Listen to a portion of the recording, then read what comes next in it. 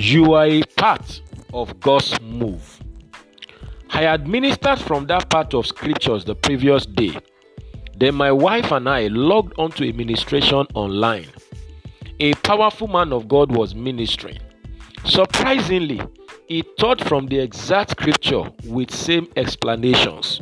My wife was so inspired by the coincidence, quote and unquote, that I had to confess to her that I had never listened to the message before then. This is Destiny Capsules Devotional with Demola Awoyele. Friend, God is working in the global church as well as individual members of the body. If you are connected to the head of the body, you would be in sync with other members of the body who are also connected despite the difference in location. The same God is rich over all. Acts 10:34, Romans 2:11 and 10:12. No matter how great you are and how massive your work is, you can never beat the move of God.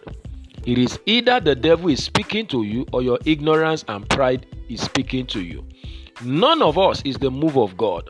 We are only privileged to be a part of God's move. None of us is the power of God. We are only blessed to be carriers and conduits of His power. Acts chapter 8 verse 9 to 13. You need to deal with the spirit of pride if you will remain relevant with God in these last days.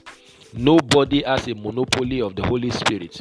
No ministry is the headquarters of God. God is wise enough to distribute Himself in and among men, that no flesh should glory in His presence. 1 Corinthians 1:29. No matter how big you are just a minute part of the big body. 1 Corinthians 12:14 to 20. Knowing that you are only a part of God's move would engender cooperation with other believers. There is something you have that others lack, and there are a lot more things that you lack that others have.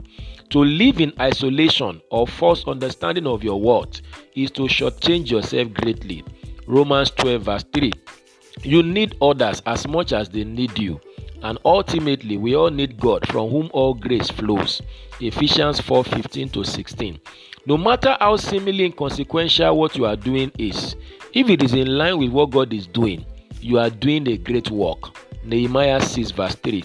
A lot of people have been intimidated by the great works out there that they have hidden their one talent. Matthew 25:24 to 25. God is intentional with what He does in, with, and through us all. Get inspired by what others are doing, but don't forget to occupy till He comes. Luke 19 verse 13. I pray for you today that the correct understanding of who you are and what God is doing with you and through you will dawn on you afresh. And may you occupy till He comes as you fulfill your God-given destiny. This is a blessed day for you. Go and win with Jesus. You will succeed. And bye for now.